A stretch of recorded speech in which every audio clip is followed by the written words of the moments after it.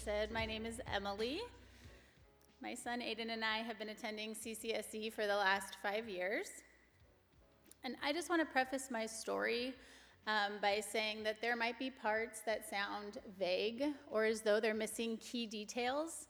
This is not for the purpose of sounding overly mysterious or to keep you wondering. It's simply to protect the people in my life who didn't say yes to standing up here today. And I thank you for your understanding in that. For as long as I can remember, similarly to what you just heard, God has been a part of my life. I also grew up in a loving Christian home. Bible studies, church activities, they were just what I knew and what I did. I'm acutely aware now of the blessing it was and still is to have parents who desire for me to know how much I'm loved by Jesus. They've been a constant support and a pivotal part in my faith walk. In addition to my church life, I attended a variety of faith-based schools all the way from kindergarten until I graduated high school. Fun fact, one of those schools was a Calvary Chapel in Dana Point, California. However, the day that Jesus became my choice, not just my routine in life, was in second grade at Saddleback Covenant Christian in Southern California. During religion class one morning, my teacher asked if we would raise our hands if we'd like to say a prayer and accept Jesus into our hearts. And like I just mentioned, all I knew at that point in my life was Jesus. And so with all the might my second grade heart could hold, I accepted Jesus into my heart that day. I repeated the prayer after her, and that's the day my walk with Jesus officially began. It was in 2002, at the age of 19, that I went on my first missions trip to Romania with a group from my church. While I had taken several missions trips to Mexico as a young child with my parents, this was the first time I had made my choice to go on my own. It's important that I tell you also at this point in time, I was actually scheduled to move to New York and take a job as a nanny for a film director, but that job fell through last minute, and this was the beginning of God shifting my heart in a different direction. This initial trip was only 2 weeks long. Our group worked with a local church to lead summer camps for hundreds of children who had gathered from local orphanages. We organized games, arts, worship, prayer times, and teaching. This experience began uncovering a desire that I believe I had always lived within me, but was being drawn out in God's timing. Upon return from Romania, I went about my life as usual. I returned to school and work, and a few months later, I took an impromptu trip to London to visit my best friend. To my surprise, as I sat in a theater waiting for Les Miserables to begin, I heard a very clear voice flow through my head. Go live in Romania. It felt peculiar, but also certain. It wasn't to be ignored. Immediately upon arrival home, I talked with my parents about what had happened. I knew I needed to explore this further. That being the case, I proceeded to reach out to the Romanian pastor who had led our missions trip, as well as a director from one of the orphanages who I had stayed in contact with. This was the beginning of inquiring about what it might look like for me to spend an extended amount of time living and volunteering in an orphanage in Falticen. There was some initial trepidation from the pastor in Romania, as well as the pastor from my home church. In all fairness, I was a 20-year-old theater major from Southern California who had spent 2 weeks in Romania. Did I really know what I was getting myself into? However, the feeling, of which I couldn't name at the time, remained constant. I knew what I had heard and that this was where I was supposed to be. I didn't have a stronghold over the idea, but a peace and a patience to ride out the doubts. As I reflect back now, I realize I was dipping my toes into what it meant to discern the voice of God in my life. The day I arrived at the airport in Bucharest remains vivid in both my thoughts and my feelings. I was overly tired, I didn't understand the language, and I immediately began to question this decision. But God's grace was evident. I met up with another volunteer who happened to be arriving on the same day, did speak Romanian, and got us to where we needed to go. The transition into this country was not without its hurdles and feelings of homesickness. However, over the course of the next several months, I went with the flow of what was asked of me and learned to trust in a deep way where God was leading. Upon arrival at the orphanage, I was asked if I could teach English. I replied, I could figure it out. Little did I know at the time what a significant role this would play in my life. Along with the day-to-day tasks that were delegated to me, God provided sweet times with a small group of high school girls. We shared meals together, went to church together, asked questions about God and the Bible, which we dug into and answered together. It was a season of learning as I went. And while I was living on the grounds shared with hundreds of kids, it was the most time I had ever spent alone. I learned to lean on Jesus and about the heart of Jesus in ways that I had never been challenged to prior to this time. He gave me courage to face authority figures. I received the gift of tongues. I even cried differently and deeper. Throughout this season, I returned several times to that moment in the theater in London, to the simple words, go live in Romania. They were my lifeline to trusting God over and over and over again throughout my time there.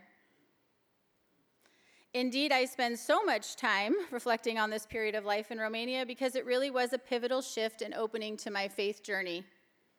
I went from a young girl whose dream was to be an actress to one who wanted to seek out more opportunities like the one I had just experienced.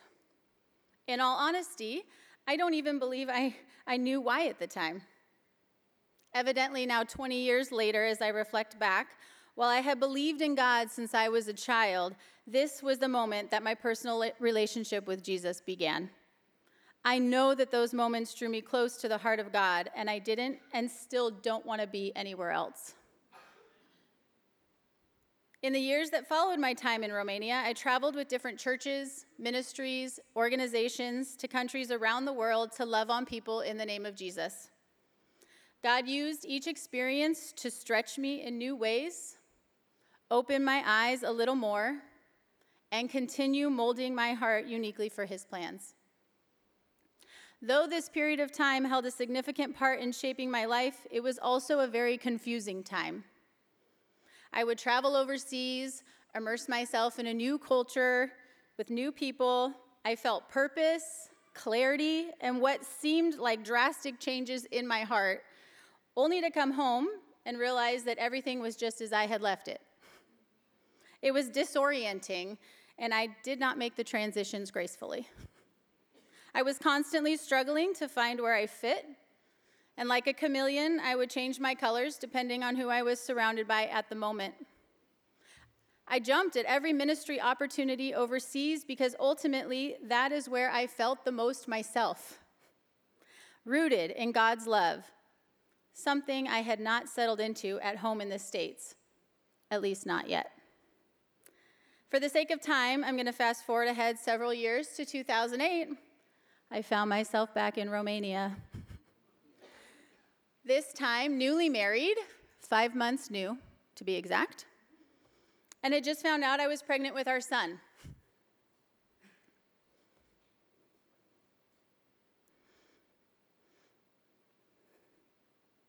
At the same time, I also received some news that significantly changed the reality of the life I thought I was living. It catapulted me into a period I refer to as my season of waiting. I didn't see it coming, and I felt blindsided. However, the part of my heart that I would like to share with you today in regards to this is not the what I am waiting for, but more importantly, how God has revealed himself and cared for my heart in the waiting. Even as I was writing this out, God brought to my attention that the very place where he taught me how to lean on him and trust in him in a deep way was the very place that I was receiving this news. That is a perfect example of the way Jesus has consistently reminded me that I'm not walking this journey alone. The last 15 years have been a tug-of-war between choosing God and choosing my flesh. I'm not able to stand up here and tell you that the years of waiting have a beautiful ending. However, what I am able to say is how God has met me during this time and the beautiful, and let's be honest, sometimes ugly cry type of moments this journey has held. He continues to guide me on it. It began birthing itself in 2014 when feelings of curiosity about the idea of stillness with Jesus were stirring within me. Each day after I dropped my son off at school, I would go across the street to a park where I would sit on a rock by the river. I clumsily and distractedly found my way to an opening and stillness in the presence of Jesus. I usually began each time with a prayer app. This would lead into stillness, a lot of times crying, but always to feeling lavished upon with love from the Holy Spirit. Because what was true then and is still true now is that the longer I sit at the feet of Jesus, the clearer his still small voice becomes in my everyday life, and the more honest I have become in my prayers and conversations with him. Because here's the thing about my testimony. I didn't have a rock bottom awakening. In fact, nothing about my journey with Jesus has been like a crashing cymbal or a bright, brilliant flash. It's been years of sitting and listening to him tell me who I am. It's been making this space in my heart to see clearly what he puts right in front of me. As the years go on and my waiting feels unseen and unanswered, I've gotten real with God. I've been in a crumpled ball on my closet floor, crying out, asking why. Been tempted to grow numb in my waiting. I've even threatened on more than one occasion to walk away and abandon the waiting altogether. Let me be clear, not to abandon God or my faith, but to abandon what he asked me to do. In all of these moments of waiting and stillness, he has been growing and perfecting a love language uniquely fit to my soul. It looks a lot like a car ride to the grocery store, where in my head I'm asking if he ever intends to answer my prayers. And then I go through the checkout line only to receive words of encouragement and validation that I'm seen from a cashier who has never met me. It's escaping on a silent retreat because I'm weary and just need the freedom to cry, only to have a woman barge into my silence and pray the exact words my heart felt, but I couldn't speak. It's standing at the edge of an overlook in Selwood, wondering if God will give me what I need, to then look to my right to see a bald eagle sitting on a tree, reminding me of the verse God gave me over a dozen times in the last several years. Yet those who wait for the Lord will gain new strength. They will mount up with wings like eagles. They will run and not get tired. They will walk and not become weary. The truth is that I could fill an entire hour, maybe more, with stories of the way God has used complete strangers, relatives, nature, out-of-the-blue packages in the mail, Bible verses, books, songs, friends' dreams, in order to let me know that I'm seen, I'm loved, I'm his, and who I am in trusting his plan and his timing is not wrong. But we know we don't have time for all those stories, so I will press on. That time that I spent waiting in stillness on the rock by the river led me to pursuing further education and teaching English as a second language, just like I had been asked to do so many years ago in Romania. That led to a job at an international English school where I met a woman who is my soul sister, a steadfast prayer warrior, and an encourager as we wait together. I'm now the interim director for a nonprofit that was founded as a ministry to share the love of Jesus with immigrants and refugees here in Portland through the offering of teaching English as a second language. I tell you all this because when I'm tempted to ask God if he's ever going to show up in the way I want him to, I can look back and even look around now and see God's undeniable presence and love for me as he continues to weave the story of my life. Even if I go to be with him, never having seen what my heart waits for, I can stand up here and confidently say, God has cared for my heart in the most intimate of ways. And I believe that's his desire for all of us. In closing, I'm trusting his timing, relying on his grace, and sitting with open hands to receive his peace. I'm now rooted in Jesus, no matter what continent I'm on. And I'd like to share one last thing with you. About a year and a half ago, I began a school program for a work in a specific ministry. And a year ago, disguised as a homework assignment, God gave me a prayer for my waiting. I'd love to share that prayer with you in closing today. And I think it's going to be up here. Yes. Grace. In the questions, in the quiet, in the waiting, in the weary, in the confusion, in the mess, in the feelings, in the disappointment, in praying, in listening, in rest, in surrender, in beauty, to be. Amen. Thank you so much. One of the things that I love about Testimony Sundays is hearing how lives are changed. Amen. And what God can do with a surrendered heart. And these stories are not unique. I hope you understand that as the worship team comes up. I hope we understand that we each have a story, his story, a piece of history, spiritual history that can change a person's life. And God intends us to share those stories with each other.